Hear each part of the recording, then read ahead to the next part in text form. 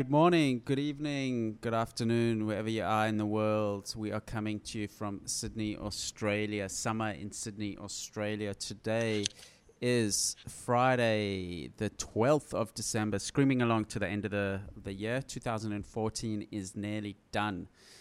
You're listening to episode 52 of the It's a Monkey podcast. With me is James Peter, co-founder and CTO of Managed Flitter. James is coming to you live from Vancouver, Canada. I believe rainy, and a bit more rain. Yeah, definitely not the sunny Sydney. We've got a small break in the rain right now. It's holding off for like an hour, but I think we've had a week of rain and we've got another week of rain coming up. So plenty to look forward to on our end. Sydney people are so fussy. If it rains for like an hour, they're like, "Oh, geez, when's this rain going to stop?" Or if it's a little bit cold, if it's a little bit cold, a little bit wet, a little bit windy, Sydney people are not happy. So spoilt with the weather. Yeah, I've definitely found a new appreciation for rain being over here, all the different types you can have.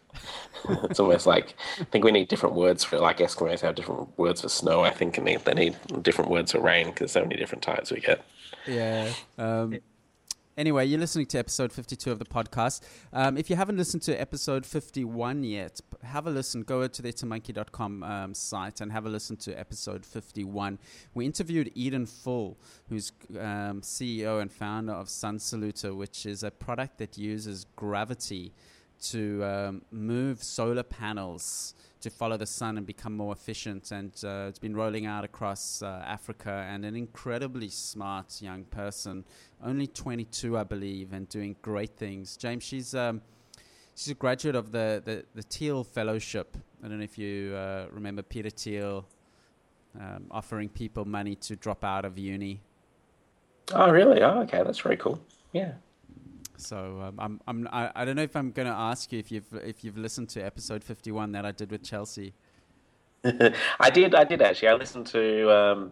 Got about halfway through, and I started doing some other stuff, and I forgot to get back to it. But I listened to most of it. It was good. It was good. Yeah. She's a good replacement for me when I'm not around. She's a natural. She refuses to believe me that she's a natural. For some reason, I think maybe because she never envisaged herself behind her microphone. But Chelsea sounds great, and a testament to her, and maybe a notch against myself and you. With her podcasts, the stats actually have been notching up. So there's definitely something going on the there. Crowd. Yeah, she's a crowd puller. Anyway, got a great show for you. As always, going to chat about a couple of news stories soon. And then we got an interview with Mark Rasutis, who's the head of innovation at News Corp Australia, that big global conglomerate News Corp, which owns Wall Street Journal, bought MySpace, then sold MySpace, owns a bunch of newspapers in Australia. The Rupert Murdoch, is the founder, and it started out of one newspaper in Adelaide, a small little sleepy town in Australia. So we chatted to him about the news industry and journalism and newspapers and online and business models. So stick around. That's coming up a little bit later in the show. Remember, please go to the itsamonkey.com site, pop in your email address. You'll get a notification each time a podcast is published. Subscribe on iTunes or Podcast Republic. Or James, what software do you use for podcasts? Websites, actually. I know I should use something more complex. I tend to listen to stuff when I'm on my computer, so I actually just literally have a whole bunch of websites that I go to. So you don't listen? Have you listened to? No, not really. Well, I don't really have much of a commute. I mean, I walk, but I normally walk with Zara, so I don't actually have much time to listen other than when I'm at my computer. Sorry, you were going to ask me something? Oh, do you listen to? Have you been listening to Serial? You're the second person today that's asked me that, so it's obviously worth listening to. It seems to be the first sort of blockbuster podcast. Yeah, they're doing really well. Yeah. It's just like that kind of feeling you get from like a really good TV show or something like that. It's really hook. It's got a great hook. And it's all about sort of real stuff as well. That's kind of almost going on right now. So it's got all this that intrigue to it as well, and the unsolved nature of it. It's about a guy who was sent to jail for the murder of his girlfriend, and it's sort of exploring that case and whether he really did it or not, and all the complexity around it. It's very, very interesting. Highly recommend it. I'll have a listen to it. I'm curious to see what is drawing people in. So we're always interested in drawing more people into our podcast. Maybe we should start discussing unsolved murders, James. Maybe our listeners will spike a little bit. Yeah, absolutely. Yeah, well, we've got to one up them.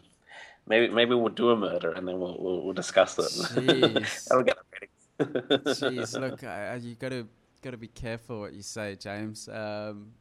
Yeah, no, I don't think. I'm joking. I will not do a murder. I don't think that's a good idea. But I don't know. Maybe we can find out some other mystery.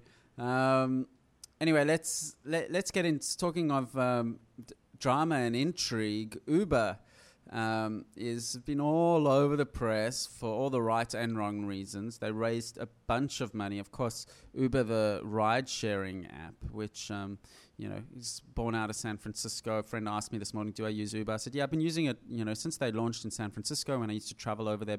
And mainly because San Francisco cabs were just a nightmare they're just so short of cabs there. And that's one of the reasons why Uber, it's no coincidence that they actually came out of San Francisco, besides the fact it's the tech startup HQ.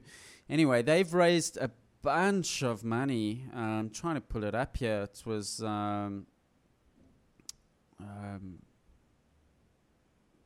Anyway, that's at $40 billion valuation, and they raised another $1.2 billion.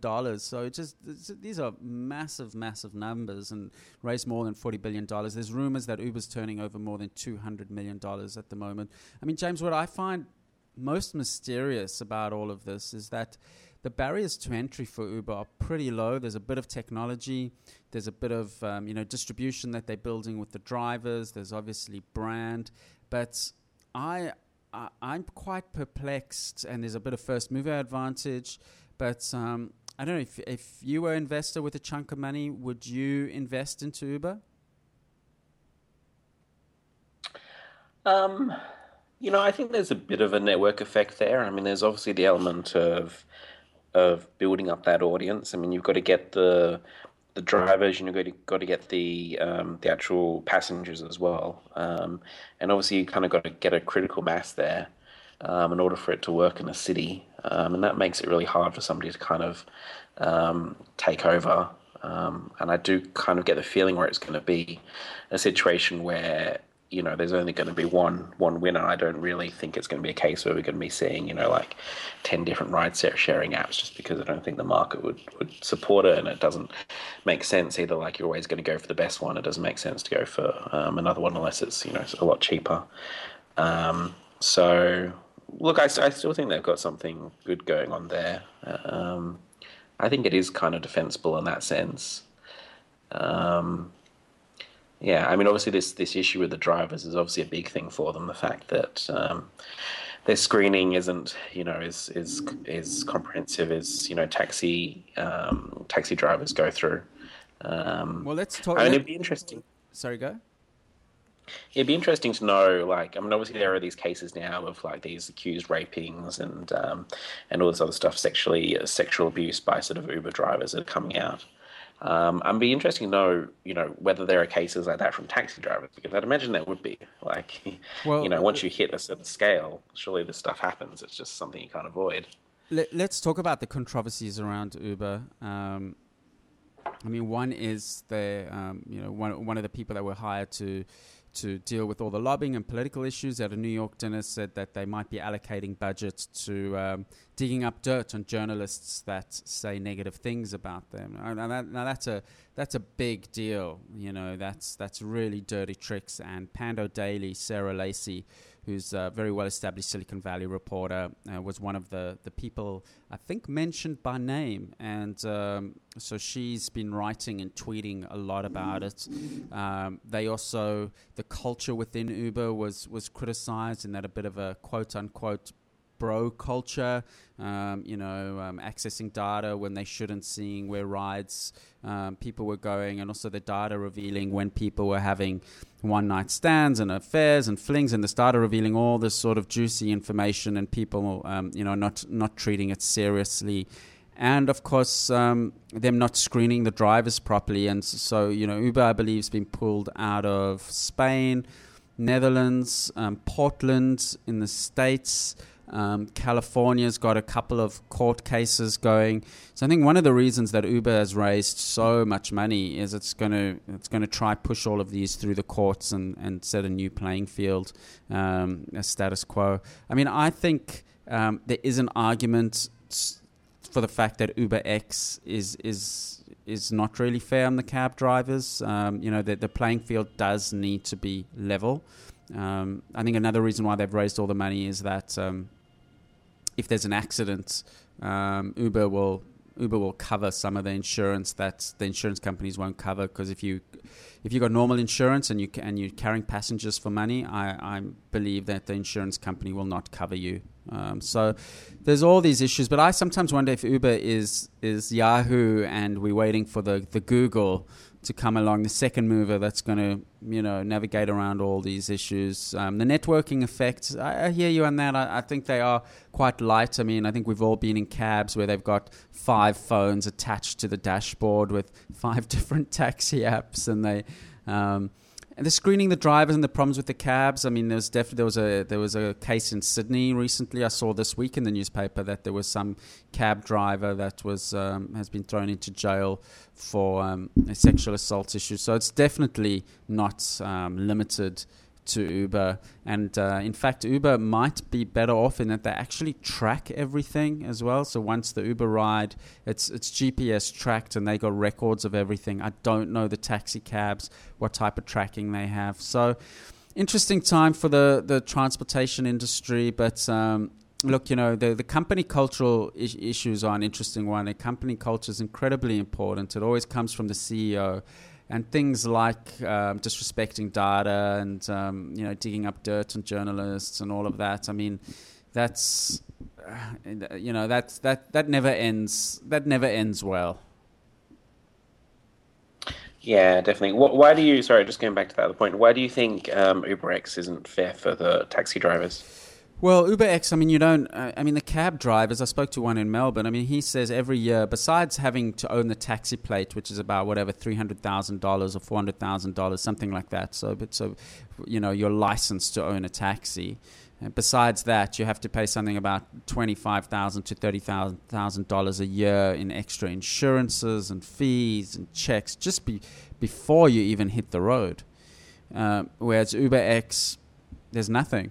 Your normal car, the late model car, and you're on the road and you're making money.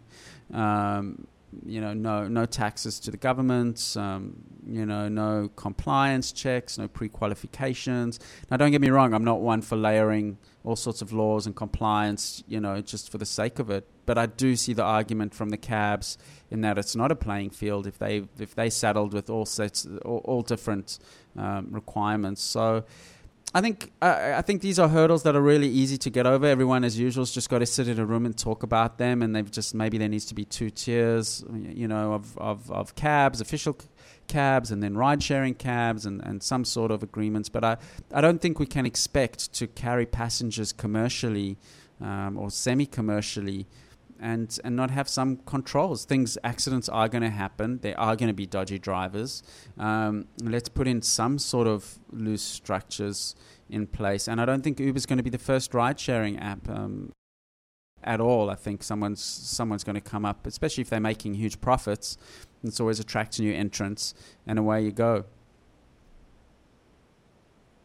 Yeah, it's interesting. I still think Uber's probably going to win. I think I think despite their problems, they've got so much success. I think the momentum will drive them through, and I would imagine eventually they'll deal with their internal issues. Look, I mean, who knows? We'll see.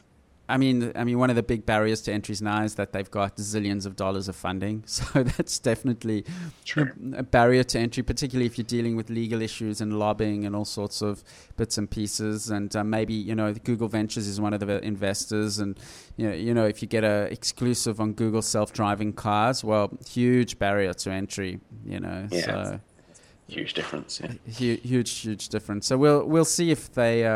if they ever head to listing, and it's quite interesting. But and Travis Kalanick, I think that's how you pronounce his surname, the CEO, obviously a very, very gutsy guy. The incumbents, the taxi industry, aren't known necessarily in certain jurisdictions to be accommodating or easy, to accommodate. But it's the same old story about industries being disrupted. I don't think it's too late for the taxi industries to actually come up with their own solutions, similar to the music industry, but these patterns just repeat themselves. And the music industry, taxi industry, transport industry, it's hard when you're onto a good thing to see the future coming, and people get bitten the whole time. Anyway, that's Uber. Let us know what you think of Uber. Go to itsamonkey.com. Many of you don't know that you can comment on the podcasts there, and we can get some discussions going. What do you think of Uber? Do you think it's a good thing, bad thing, dangerous thing? Do you use Uber where you're at? I use Uber all over the world. UberX, Uber, sometimes even the black cabs. Sydney, we're pretty lucky though. There's a lot of cabs everywhere, so sometimes I just use the normal cabs. Let us know what you think of Uber. Anyway, it's sort of a semi-milestone this week as well, James. Second news story we'll chat about Instagram. Instagram's number of active users passes Twitter's number of active users. Quite a sort of important crossover point, that. Yeah, absolutely. I was definitely surprised to see that. But it's amazing how well they're doing. And I think it's this, great strategy that Facebook has with their acquisitions, which is basically just to not touch them, which they've basically done in Instagram's case. It's really paying off. That growth has continued, and they're doing really well. So they've hit 300 million users and active monthly users. Twitter apparently has got about 280 active monthly users. Jack Dorsey, of course, the creator of Twitter, famously tried to buy Instagram. I think he really wanted it, and for whatever reason, Kevin Systrom and his co-founder went to Facebook instead. And surprise, surprise, as soon afterwards, Twitter pulled some of their integration away from Instagram, which Instagram, you used to get nice inline photos onto Twitter, and then they pulled that, so you don't get any inline photos on Instagram. So now if you post on Twitter via Instagram, you get a link, which is not as nice. So I think Jack Dorsey really was disappointed that lost out on Instagram. And we'll post an article, a link to an interview on the Wall Street Journal with Kevin Systrom, the CEO and co-founder of Instagram, where he says we can't be just a hedge for Facebook. So they want to be successful in their own right. Clearly very smart folk. Facebook, fantastic acquisition on Facebook by Facebook. Interesting, they rolled out ads about 6 months ago. I saw my first ad on Instagram a couple of months ago, James, and what I was disappointed about was their targeting was so poor, considering they Facebooked, millions of data points, and the ad that was sent to me was a McDonald's ad. Now, anyone who knows anything about me just knows that for a variety of reasons, it's just the wrong target market. So unless they just was experimenting and just didn't care, and just it was the early days. Since then I haven't seen an ad on Instagram, but I'm not a massive Instagram user. And I do think if there is one social platform that does have the potential to really usurp Twitter, it's it's Instagram. Facebook's something very different still, but Instagram is that sort of real-time network, aggregating a bit of content, bit of celebrity, bit of news, quite compelling. So it's to me, that's, Instagram's always had the biggest overlap on Twitter. What do you think about the Instagram versus Twitter scenario? Yeah, definitely. Yeah, I mean, it's funny now that they kind of are at Twitter's numbers. I mean, maybe the Twitter blocking them, not putting the Instagram cards in there. Maybe that's actually going to start hurting Twitter. I mean, obviously, the reason why they did that was to attempt to kind of slow down Instagram's growth, so they couldn't leverage Twitter's audience. But that equation is probably going to be going the other way at this point. If the usage is so high in Instagram, it kind of devalues Twitter if you can't sort of provide the best experience possible. Because in some ways, I think Instagram is, as you said, it's much more similar to Twitter than it is to Facebook. And the two platforms are almost complementary to each other. And so to continue on with this kind of like childish, blocking of it, I think it's disservicing, both of them. Twitter at this point, which is kind of funny. And yeah, definitely if Instagram keeps it going the way it is, it definitely has the ability to, become the new Twitter. I had a thought yesterday when I was reading this article. I mean, what's the possibility that Facebook lands up buying Twitter one day? That would be a scary world. And why I say that, not because I'm a tiny shareholder of Facebook and a tiny shareholder of Twitter, so I want them all to be successful. But I think the competition in this space is incredibly important. And one of the developers on Google Plus wrote an article last week about why he's so angry. He's not a developer there anymore at Google Plus, but he's Chris Messina, I think's his name, wrote a very good article about Google Plus and why he's frustrated and angry that Google hasn't evolved this product correctly, and they've got so much potential. And he basically says that the fact that Facebook's essentially winning this game is not a good thing. There needs to be competition. There needs to, be not one player in it. So I definitely don't think it would be a good thing if Twitter, for whatever reason, gets usurped and Facebook, lands up being a good deal for Twitter shareholders and a good strategic decision for Facebook. That really wouldn't be good. Yeah, I mean, onto the Google Plus thing, I think it just shows, it doesn't matter how much money or how many resources you have, you just can't force something like this onto people. You can't force a social network. You can't make them want to use your tools in a certain way. You kind of have to sort of put what you have out there and just watch how people use it and just adapt to that. Which is why I think Facebook's strategy of these kind of acquisitions, is so much more successful than the way most companies do acquisitions, which is to bring them in and sort of make them part of something and impose some sort of vision on them. Whereas Facebook, they just see things as successful and just sort of bring them on board to sort of make them part of the larger ecosystem, but without actually sort of touching the core product. I mean, it's interesting in that interview that you're talking about with Instagram's, was it the CEO? Kevin Systrom, yep. Yeah, was that, it mentions in there that most people who use Instagram don't even realize that it's part of Facebook. Which makes a lot of sense. Why should they put that branding on there? Well, they don't need to. Even when I actually went and looked at their website, and there's literally nothing on there that I could see about Facebook. There's nothing in the footer, even the About Us pages. I couldn't find anything.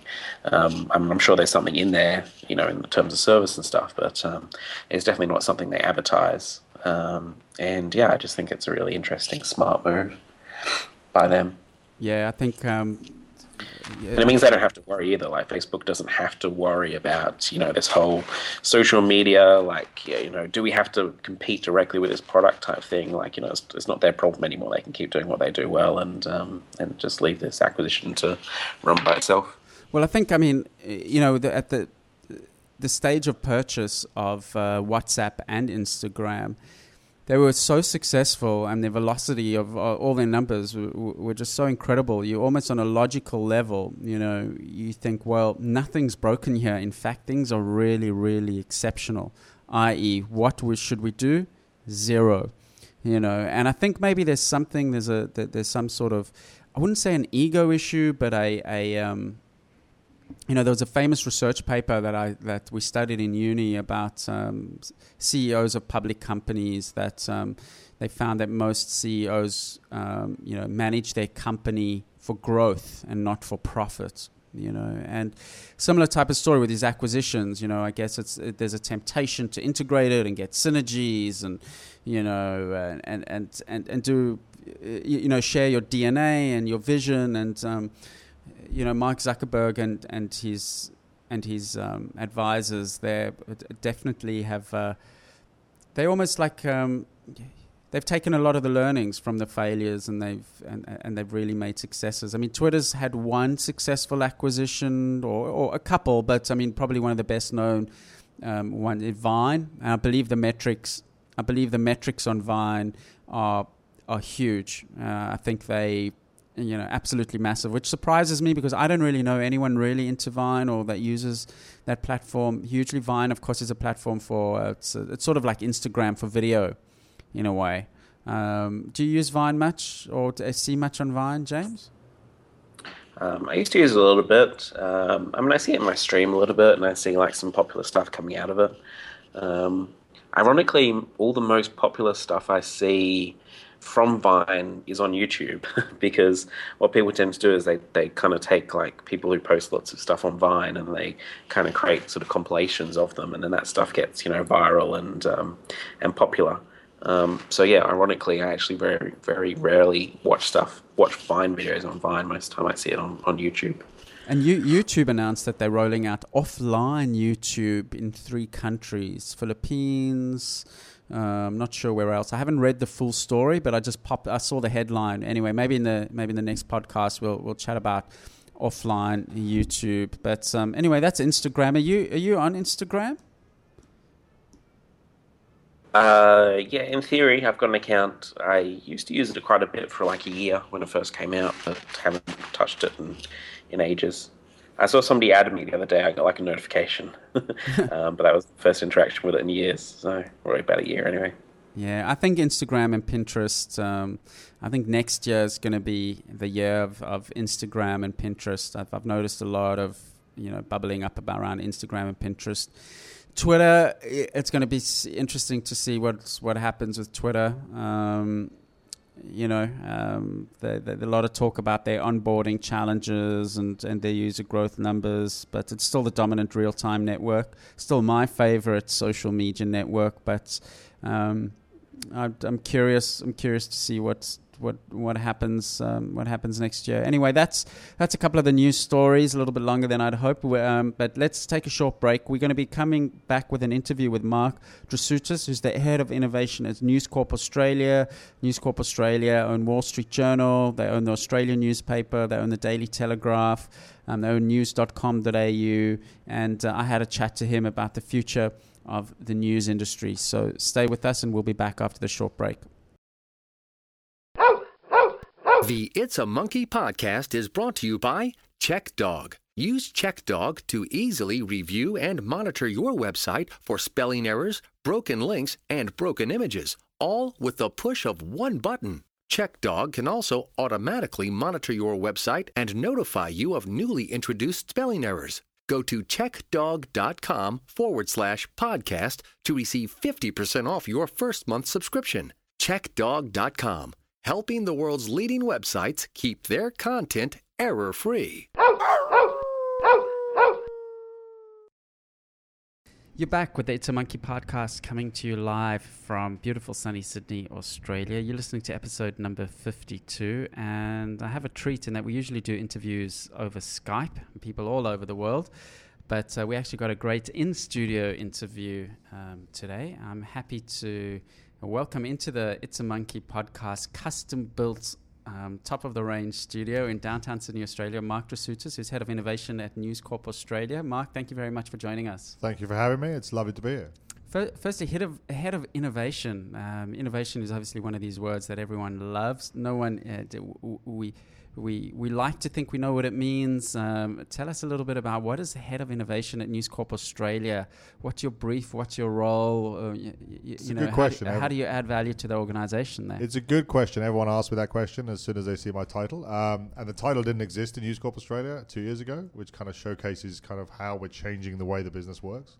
And when I joined News, I come from a background of digital through and through, or digital media, starting The Economist and EMAP and Yahoo and AOL. I kind of asked exactly the same question. What does innovation mean at News? And there wasn't really a coherent answer. So developed this concept of what innovation means at a news organization in 2014, which isn't traditionally, as you look at innovation, everyone looks at innovation as this world of new developments and things that are outside of the thinking and futuristic, connected cities, connected cars, connected everything, connected people, when actually we needed to come up with a definition that allowed the business to hook itself around the whole business to think about what innovation meant.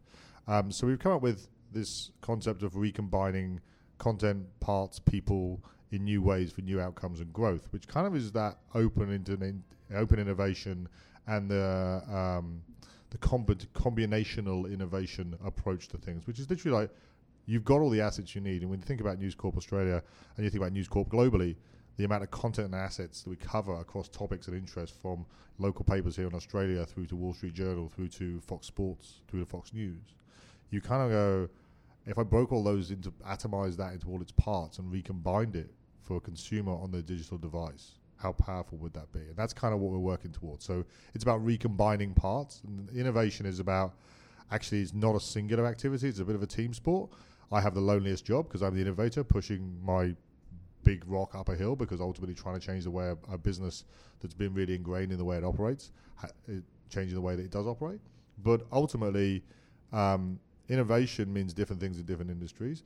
And we're looking at it in a world that actually is, we need to understand our customers.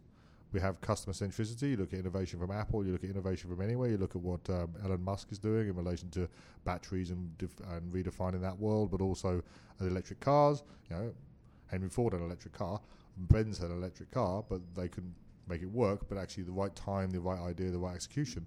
Innovation equals that has to be relevant to the consumer. So we're thinking about our consumers in a way that says, how can we recombine the great content, the news, the things they care about, the things that comes and taps them on the shoulder. A great little phrase around at the moment is literally like, you need to be the business that tells you what's going on around you and taps you on the shoulder for things that you need to know about. And that's kind of where we're trying to thread innovation through the business. So, I mean, I agree with you. Everyone focuses on the disruptive innovation, the seismic shifts. Not the sustainable side, exactly. Yeah. And innovation often can be incremental and can be the tweaks. I often think of the metaphor of when you see a fly buzzing against a window, and just half a centimeter to the right or half a centimeter to the left, the fly can actually fly out, and all their problems are solved. Exactly. But they're pushing with all their might forward. Yeah, I mean, does anyone still buy newspapers? Of course, News Corp is the Australian, which is famously. Rupert Murdoch has I believe, taken that over the years as a little bit of a loss leader. The Daily Telegraph, Sun Herald. Yep. Do people still buy newspapers? Yeah, they do indeed.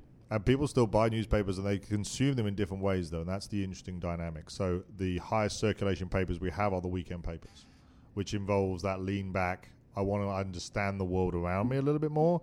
They're not using them for how they used to be done. So they're not using newspapers anymore for the job to be done, which is to be informed of the news that's going on around them.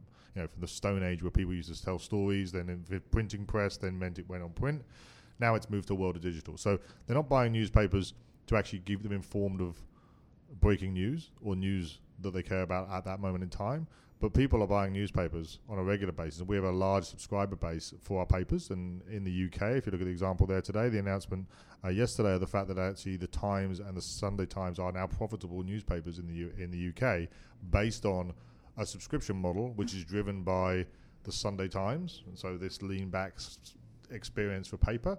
And also that they're able to get the background to the news that's happening around them. So they're kind of the full threaded story around. Actually, we saw in Australia there was a baby found down unfortunately down a drain, but the newspaper gives them the background to that, the interview with the couple who found it, the kind of understanding of what happened next to the lady who basically unfortunately disposed of the baby there. So the newspaper provides that kind of best of view, and people still buy a paper, the tactility of the paper, the ability to have that and then share that. So we have a range of papers at different levels, but the subscription model and the paywall model actually works because people will subscribe, will pay for content if it's the most relevant content to them and it informs them and gives them an understanding of what's going on around them.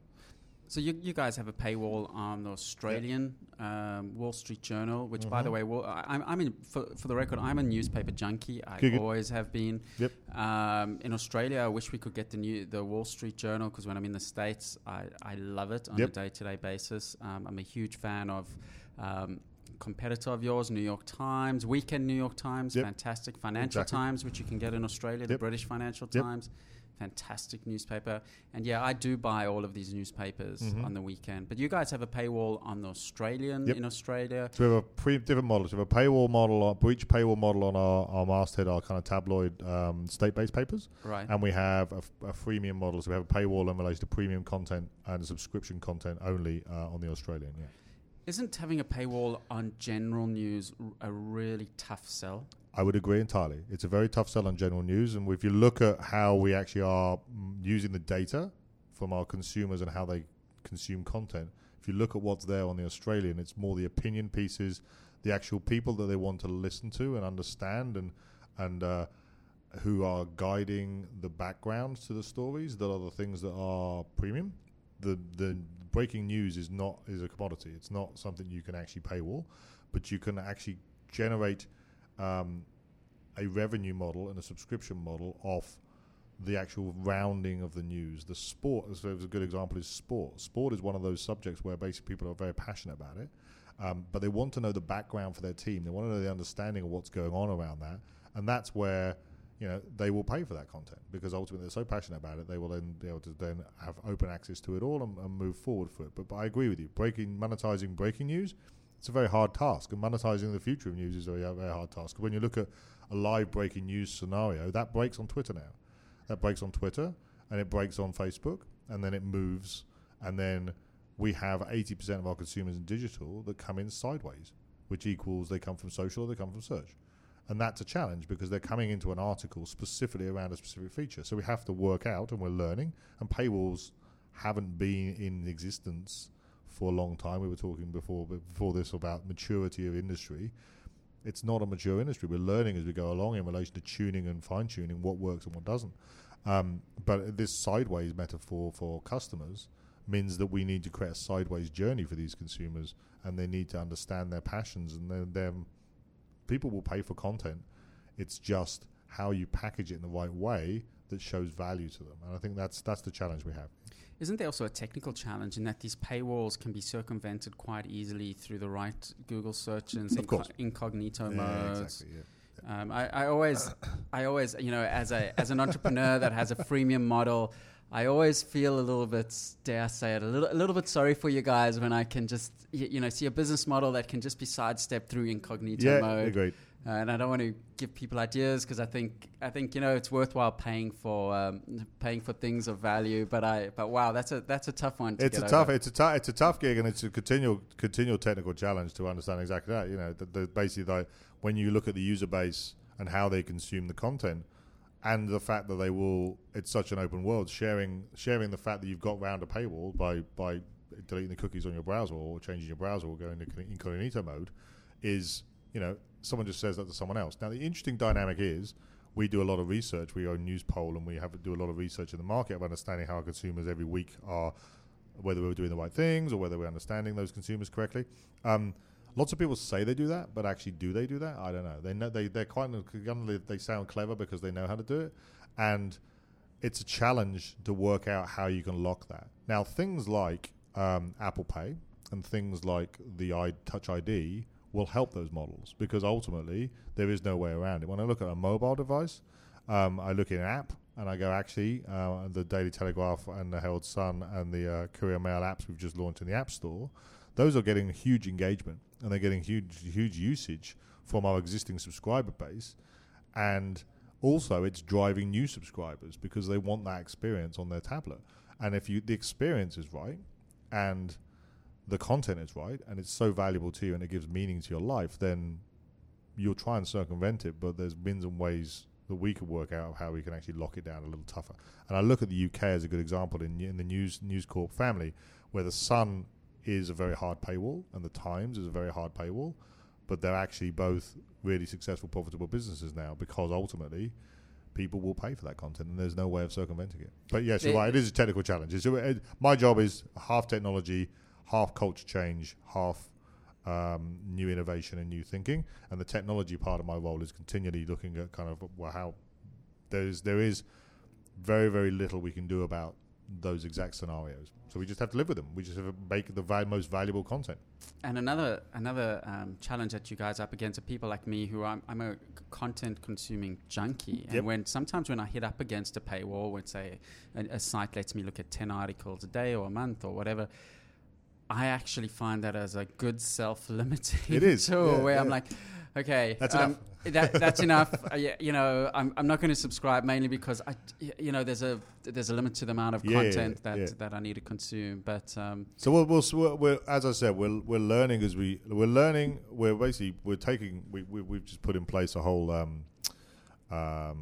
set of changes in principles and cultures in News Corp Australia, where we're using design thinking and lean principles and lean methodologies, and doing the kind of learn, measure, or test, learn, measure, test, learn, measure, test, learn, measure, and literally like test, measure, learn. Sorry, and but ultimately we're taking that approach with how we're looking at that breach. So you're right, the breach is inconsistent. So the breach needs to be consistent. If the breach is consistent, then and you're right, you shape a behaviour. I've got 5 articles. I've had my 5 articles. I'm no longer going to go for the 6th because ultimately the 6th is what we need to do. So we're working on ways we can work within the bounds of the content and what's relevant to the consumer. And it may be harder on sport than it is on news, which makes sense because ultimately then you're going to be paying for that content and and it doesn't change. And the one thing that's really difficult to get through in relation to a news business is we put a new product out every day, in theory, a new newspaper every day. So the ability to change a pricing model is really quite easy. It's like, you could just change a different thing and do a little day and put an insert in it, or do a different thing every day. Now in digital, that's quite hard because you're creating behaviors, you're creating habits. It's kind of habit forming. It's like a trigger, action, reward, and investment, and then you do that cycle. And we can't just change it off to your point of like you go to some content in Australia and it's premium and then you go back the next day and it's not. It's like that's just weird. You need to be consistent and you need to back the model, and the model over time will pay out. And that's what we're finding in the UK with the Times and the Sunday Times. The model is now starting to pay out. So it'll be interesting times. The UK, of course, has got a much stronger culture of recognizing quality content. Yep. I mean, I saw an analysis of, America is really great at building platforms, and the UK is really great at content. Yep. And of course, we've been in a platform era where Facebook and Twitter, and they've reaped all the rewards, but the content has almost, and this I guess has played into a little bit of Rupert Murdoch's argument of, Google's been benefiting from all this content, and the content creators have been really haven't reaped the reward that they should have. There's an asymmetry happening. Yeah, and I think it's interesting when you look at the Australian market. You're right. It's like when you look at the entrance in the Australian market, there's a definite thirst for Australian content from Australian brands about Australia. And I think there's this kind of spiral of content outflow by like local, metro, state, national, global. It might not be in that same order for everyone in Australia because of the diversity of the population. So it's quite an interesting challenge in Australia to have this diverse population that wants different types of things at different times. So people care about Asian news because their family's in Asia or their family comes from Asia.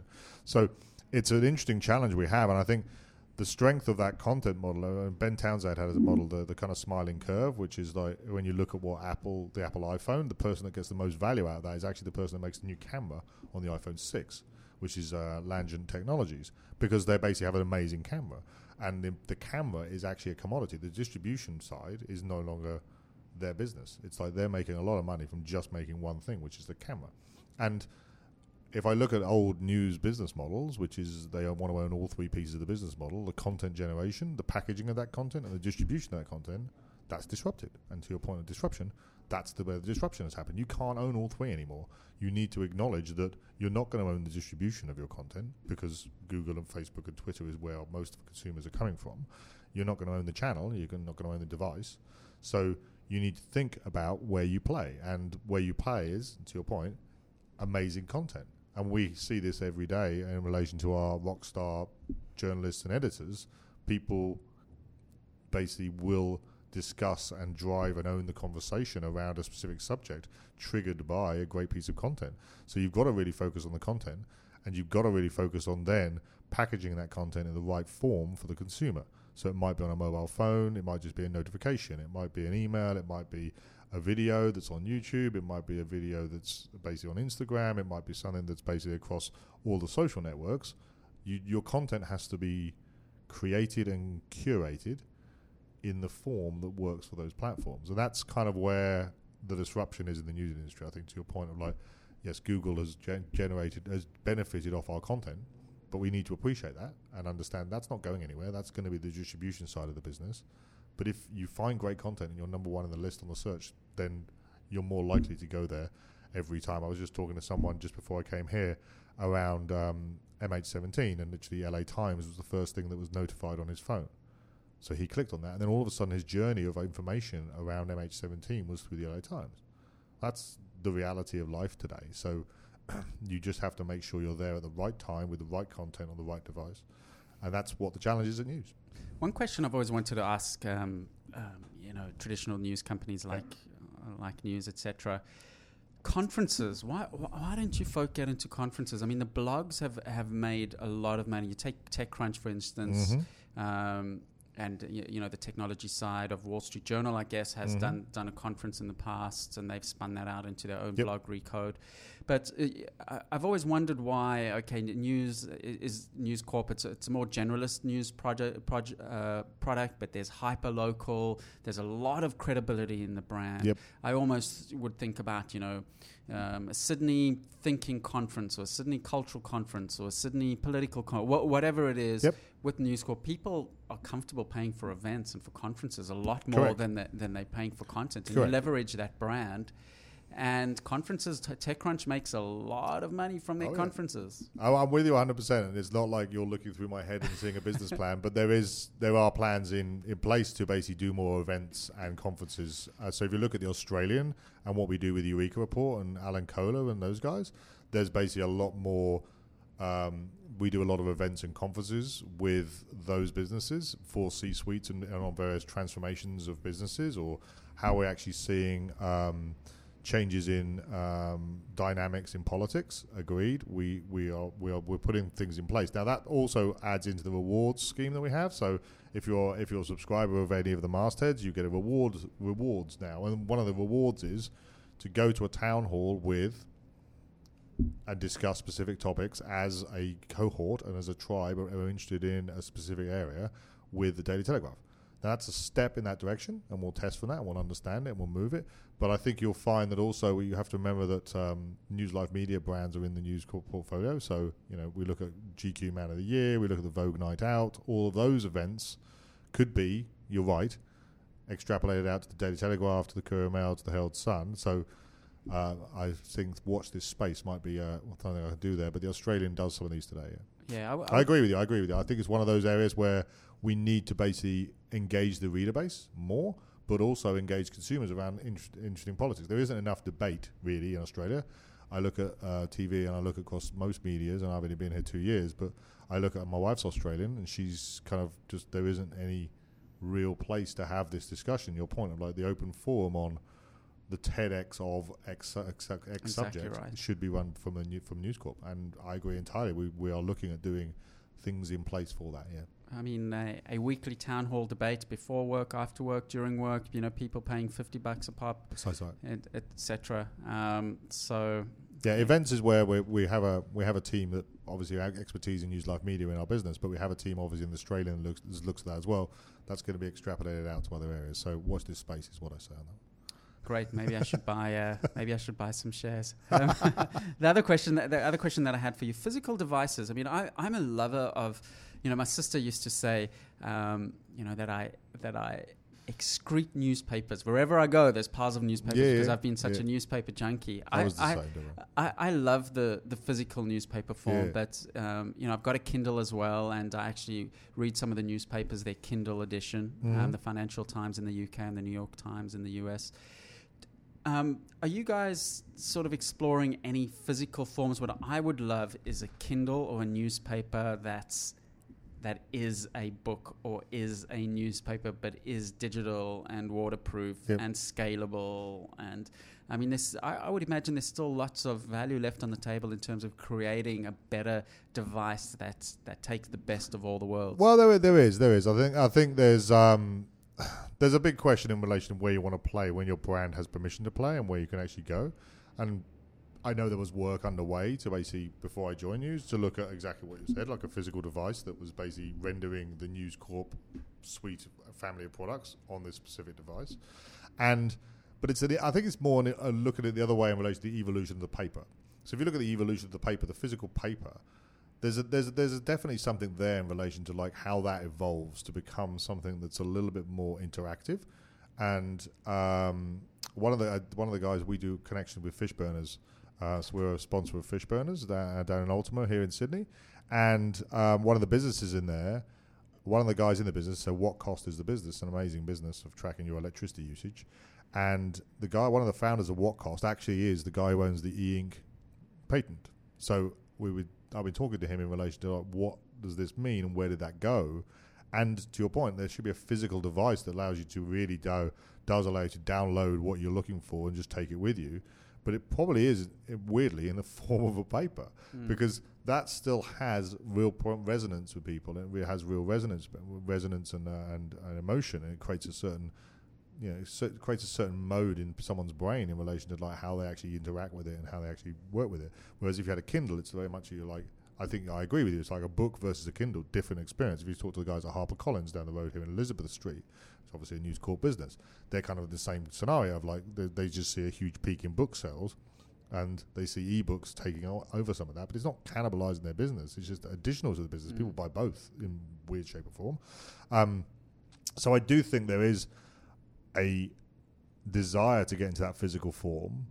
It's just got to be in the physical form nowadays. When you look at the world of, this is a Samsung versus Apple challenge, it's got to be such a beautiful device and got to be so intuitive that you really need to have a whole product design and a whole physical design business within your business.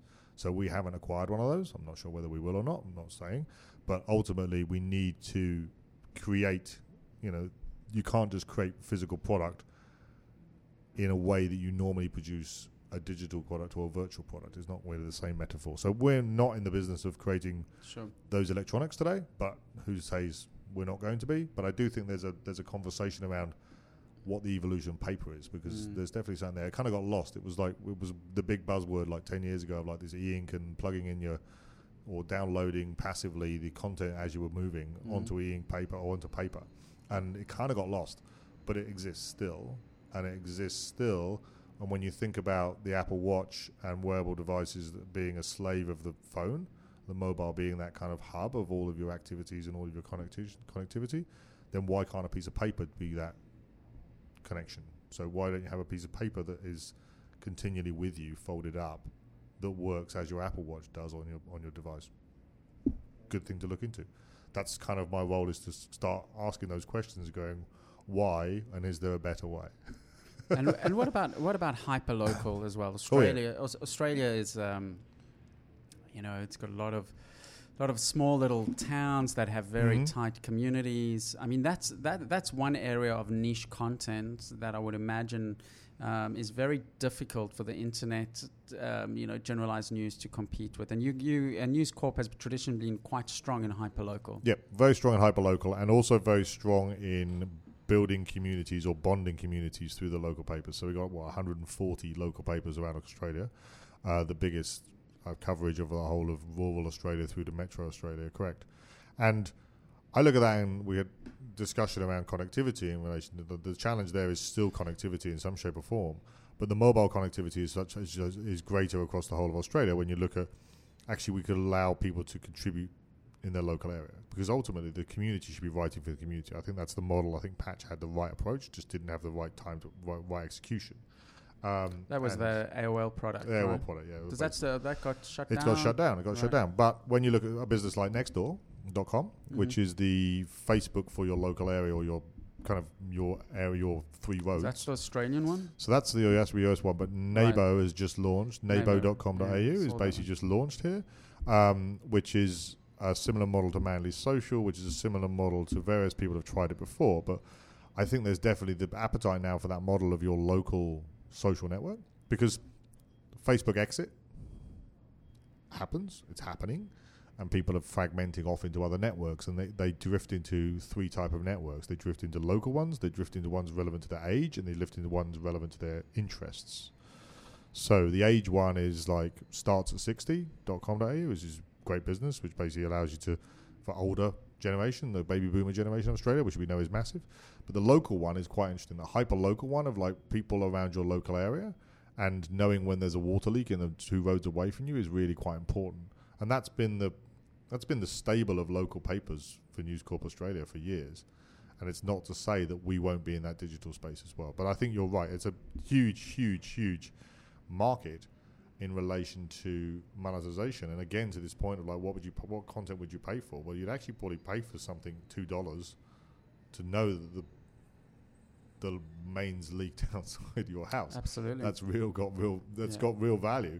There's a little phrase we were just bouncing around yesterday of like, if you don't add value, then go away, because ultimately if you don't add value to someone's life, then you're never going to have any payment. So even that notification is of value to you, and let's put a monetized value on it, or just give it to you as News Corp's adding value to your life in your local area. So yeah, I agree. Hyperlocal is one where it's passionate. It's one of my passions, because I've always looked at it and gone, I went Sportal years and years ago, tried to nail local sports that grassroots.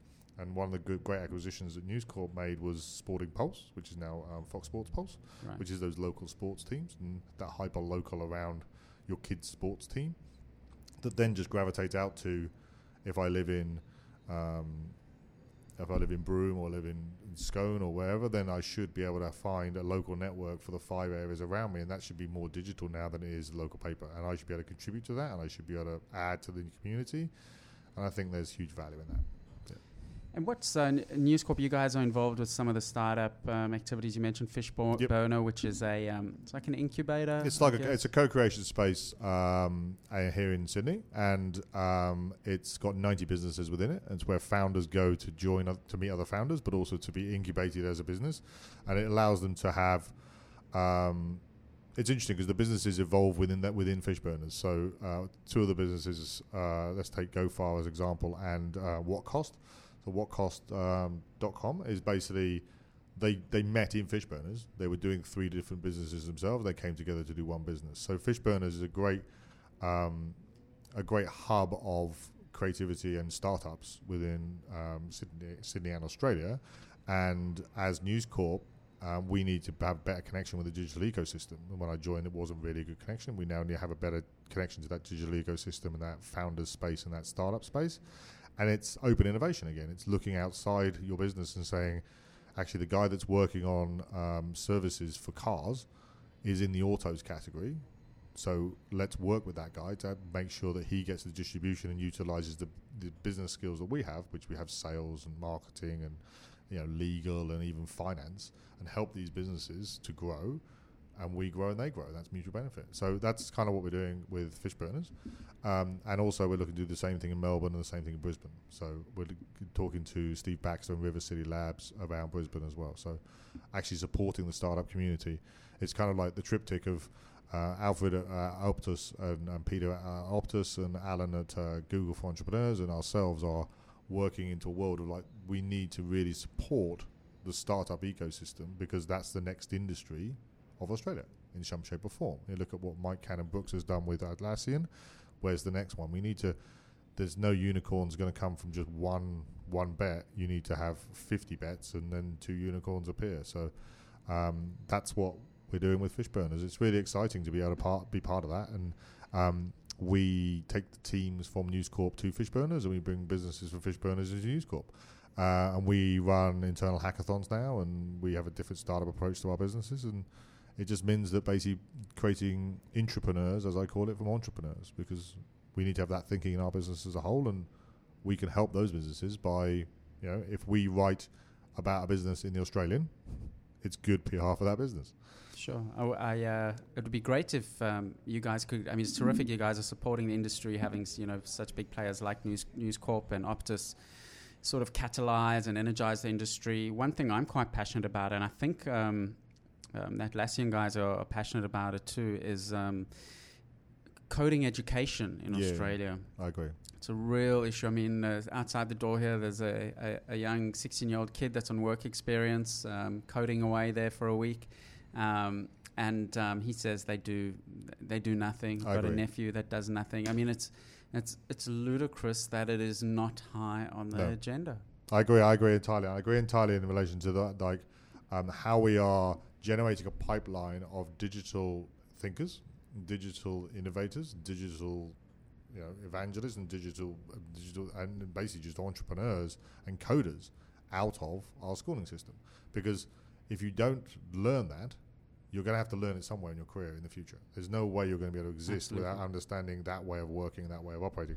And I'm sure even your journalists tend to have they need HTML understanding. They need basic stuff, and we basically put them through courses. And we have Neil Mann across from Wall Street Journal at the moment, who's one of the best advocates for social journalism, but also how we utilize technology better in the newsrooms. And we're going through exactly what you said, like every team's going through this whole conversation around, you need to understand how to make a video, you need to understand how to make a podcast or audio, you need to understand how to code, you need to understand how to do these things, because ultimately, if you can't do that, then you're never going to be able to tell the story in the right way for the right platforms. And I think education is key to that. Coding at schools it should be mandatory, it should be part of the curriculum. But also, it was quite interesting. We had we took Rupert to Fishburners last time he was here, and Alan and the startup Oz basically pitched to Rupert what they wanted to see, and that might be one way we can influence and have the conversations, because he was having dinner with the education minister at the afternoon of that, as you do if you're a senior leader of the business and you're Rupert Murdoch. But ultimately, it's like we need to, through our papers as well, I think through our journalism, start having this conversation about, are we creating a generation of the right shape for the future? And it is. That's an interesting challenge. And Australia's been lucky with resources, and China, et cetera, but we've got a lot of the good fundamentals of being a knowledge economy. Exactly. But we have to be a lot smarter about it. It's got a huge opportunity in Australia to be the knowledge economy for the future if it is education. Education needs to be the start. And it takes time. We'll struggle trying to find talent in Australia for some of the roles that we're trying to hire, because ultimately there isn't the education in place to basically create this. And General Assembly, and talk to the guys at General Assembly, they've got a rush on courses. And the reason why they've got a rush on courses is because people are wanting, have a thirst to learn UX and code and product management and digital journalism and various things. So there's a thirst for it. It just needs to be part of the curriculum. Another business for you guys, coding camps for youngsters. Exactly right. The Guardian's introducing the journalism courses into Australia, so they're bringing their master classes in. We're looking to do similar things. Yeah. I mean, Daily Telly sponsored coding classes in the school holidays for the kiddies. Yeah. All the mothers that I've spoken to, exactly. they are all like, I want my kids to code. Exactly. So can you get us a podcast interview with Rupert Murdoch by any chance? Rupert might be hard. Someone else from News Corp maybe, but Rupert might be hard. He's a busy man. Yeah, we all busy. Come on, I follow his tweets. He seems to. We should keep him off Twitter. But he's actually a very knowledgeable man in technology, and it's really interesting when you meet him, and when he comes to Australia, he really gets entirely where the consumers are, and he understands things. He really challenges all the guys in news to think a little differently about how they're doing things, because obviously he has a challenge of making money from the business, and he has a whole sustainable model, and a sustainable model in print, and a sustainable model in content creation and delivering great storytelling. and he's passionate about that. But he really understands the technology. He has a Jawbone, for example, and he understands all that. Is that right? Rupert wears a Jawbone. Yep. So he's got a Jawbone, and he basically uses that all the time for his. And he uses his iPad, and he was flying a drone the other day out of back of WSJD, and he understands all this stuff and understands the capabilities and connects all the dots in his head. So taking him to Fishburners was like, for him, he was an entrepreneur. He was literally you forget he was an entrepreneur. Like, he was basically trying to create monopolies and competitions and start newspapers, and that's entrepreneur. So he's an entrepreneur at heart. So meeting the guys for Fishburners was really exciting for him, because he was like loads of inventors and seeing different things, and seeing it coming from Australia for him is really important. So whether I'll be able to get him in for your podcast, I don't know, but we'll see what the cycle comes around. And you never know. We can use the Jawbone angle. We'll use the Jawbone angle. Look, I mean, he started with one little newspaper that he inherited in Adelaide, which is a small little sleepy town that I actually really like. Yeah, lovely place. And I've been to the News Corp headquarters in Adelaide, actually. We got a good team down there as well. I was down there the other month, and we're talking to the Majoran guys down there in relation to how we can help them and the startup industry in Australia, in Adelaide, and the WordPress groups and various things like that. So yeah, I love Adelaide. Yeah, so he's obviously Rupert's obviously done something right to build up such a stable of amazing companies. One which must have hurt a little bit must have been MySpace. But you win some, you lose some. Well, you look back on that now, and you kind of look at how Silicon Valley works, and it's all about you have to fail and learn. There's a fail and learn. I think when News Corp paid 60 for it, it was a bubble at the time. To be honest, you wouldn't have got any business. I think if you had a conversation with Boo.com at the time, you would have got $60 million on it. So I think it's one of those where you go, actually, it seems cheap now, though. $60 million. There's a thing in business. It's like idea, time, and execution. And the idea was right, the time was right, the execution just wasn't right for MySpace. And when you look at it and you go, okay, I look at Friendster, and I go, okay, did Mark Zuckerberg look at Friendster? Probably. And therefore, but the idea, time, and execution from Facebook was the right time, the right idea, and the right execution to go and create a network. Whereas MySpace was very much, it tried too early, I think, to get to this commercialization model and tried to move it a little bit too further. And you look at what my old stomping ground Yahoo's doing with Tumblr. It's quite good, because they're leaving it on its own to do its own thing and start leading and leaking into the rest of the business, which is a good way of working, because you need to change the culture of a business. The key thing in your business is the culture, and if you can't change the culture of your business to think a different way, then buying MySpace and sticking it on a newspaper business is like, and you don't change the culture of the newspaper business, is always going to be not as successful as it could be. It was bold of him at the time to very bold to take the leap, and exactly. I think it was $60 million. I stand to be corrected. $60 million, I think, which today compared to WhatsApp is $23 billion for WhatsApp, and. Exactly. But again, it was a similar time. It's like a similar time. You look at that now and you go, WhatsApp. If you talk to anyone in communications, you talk to anyone in telcos, they want to build the other version of that. And it's like, no, don't bother. It's too late. And the same with YouTube. I mean, Google paid whatever $3 billion or whatever it was for YouTube, which the same thing. I mean, hindsight's always easy, but guys like you would have benefited hugely from YouTube. Benefit massively from YouTube, because it means that the brand dollars move to video, and we have a massive video business. So therefore, it's a benefit. And YouTube's an interesting one, because YouTube at that time, YouTube would have gone out of business if it hadn't been bought, because their bandwidth costs and storage costs were getting completely ridiculous based on their funding. They were just hemorrhaging money. Huge. So it's just timing. It's like timing. But it's like when you look at it now, people at the time would have said, what the hell is Google buying fucking YouTube for? And you kind of go, well, they obviously had a plan, and part of that plan was brand dollars will move to video, and it will be in digital. And of course, so many of Google's acquisitions, or most of them, have fizzled into nothing. Yeah. And a lot of their own internal products, Buzz and Orkut and Mark, it's been great chatting to you. I know we're well over time. Mark Rasutis, the head of innovation at News Corp Australia. Really appreciate you coming in, and it's we'll definitely follow with interest all the goings-ons, and next time bring Rupert around, and he'll become my friend on the Jawbone Up app, and I'll be able to comment on how many steps. Excellent. You'll find he does a lot of steps. He walks quicker than most people at News Corp. Great. Good. Thank you, Dan. Appreciate your time. Thanks for joining us on the podcast. Thanks, Dan. Bye-bye. The It's a Monkey podcast is brought to you by Manage Flitter. Manage Flitter helps you to work smarter and faster on Twitter. With Manage Flitter, you can schedule tweets for appropriate times, gain insight into your Twitter connections, grow your Twitter account, and much more. go to manageflitter.com for a free trial. You're back with Kevin Garber and James Peter, CEO of Manage Flitter, myself, and James, co-founder and CTO of Manage Flitter. Leave a comment at itsamonkey.com. You can tweet us. You can email us. If you want a shout out, tweet us, email us, tell us who you are, what you do. We love giving shout outs to our listeners wherever you are in the world. We publish this podcast every 2 weeks. This is episode number 52. If you haven't listened to episode number 51 yet, go back to episode number 51. We spoke with Eden Full, who's a young entrepreneur and CEO, super smart person. You'll find it inspiring. James, newspapers. Wow, They've had it tough. I'm not quite sure we should feel sorry for them, but definitely an industry that's really has been struggling to find its new feet. Do they still print newspapers? No, that's cool. I used to read newspapers a lot, actually, when I was younger. Like even on the train, they're really good. I think these days, I think part of the problem is just that news consumption in general has changed. Like, people don't tend to go to like single authoritative sources. I think that's their real struggle. Like I know I tend to get most of my news through kind of like social avenues rather than,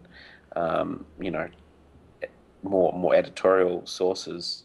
That's definitely, I think, the main struggle they're facing. But it's interesting, all of the digital strategies that they're bringing out and the different things they're trying. I think there's definitely huge opportunity there. Something's got to take that space eventually.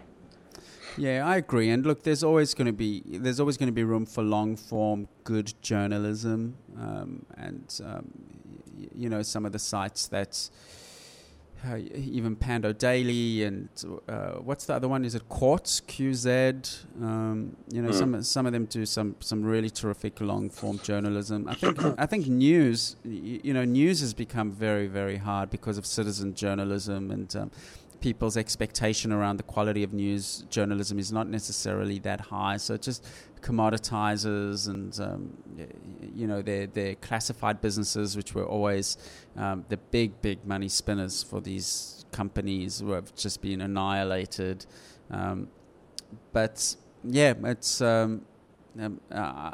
what do you think about the angle of events, which I've always felt that these big branded news companies are really missing opportunities by not having events, which can be very profitable?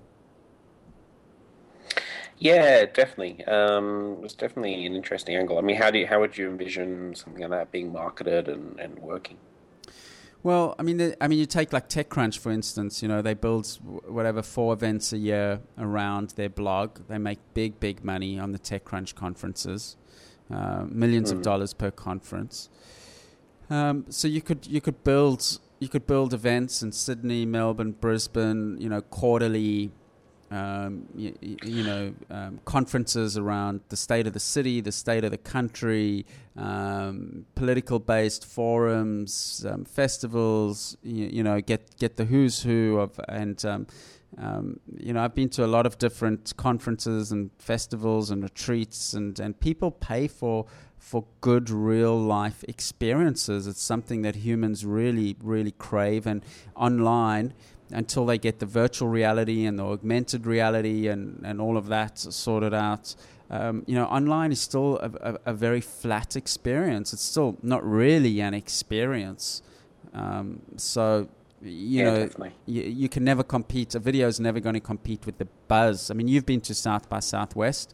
I'm sure there was a buzz in the air there that watching the South by Southwest videos just couldn't capture. Yeah, definitely. No, there's something to be said for that. The whole inclusive experience that you can only get by sort of physically going to something. Yeah, definitely makes sense.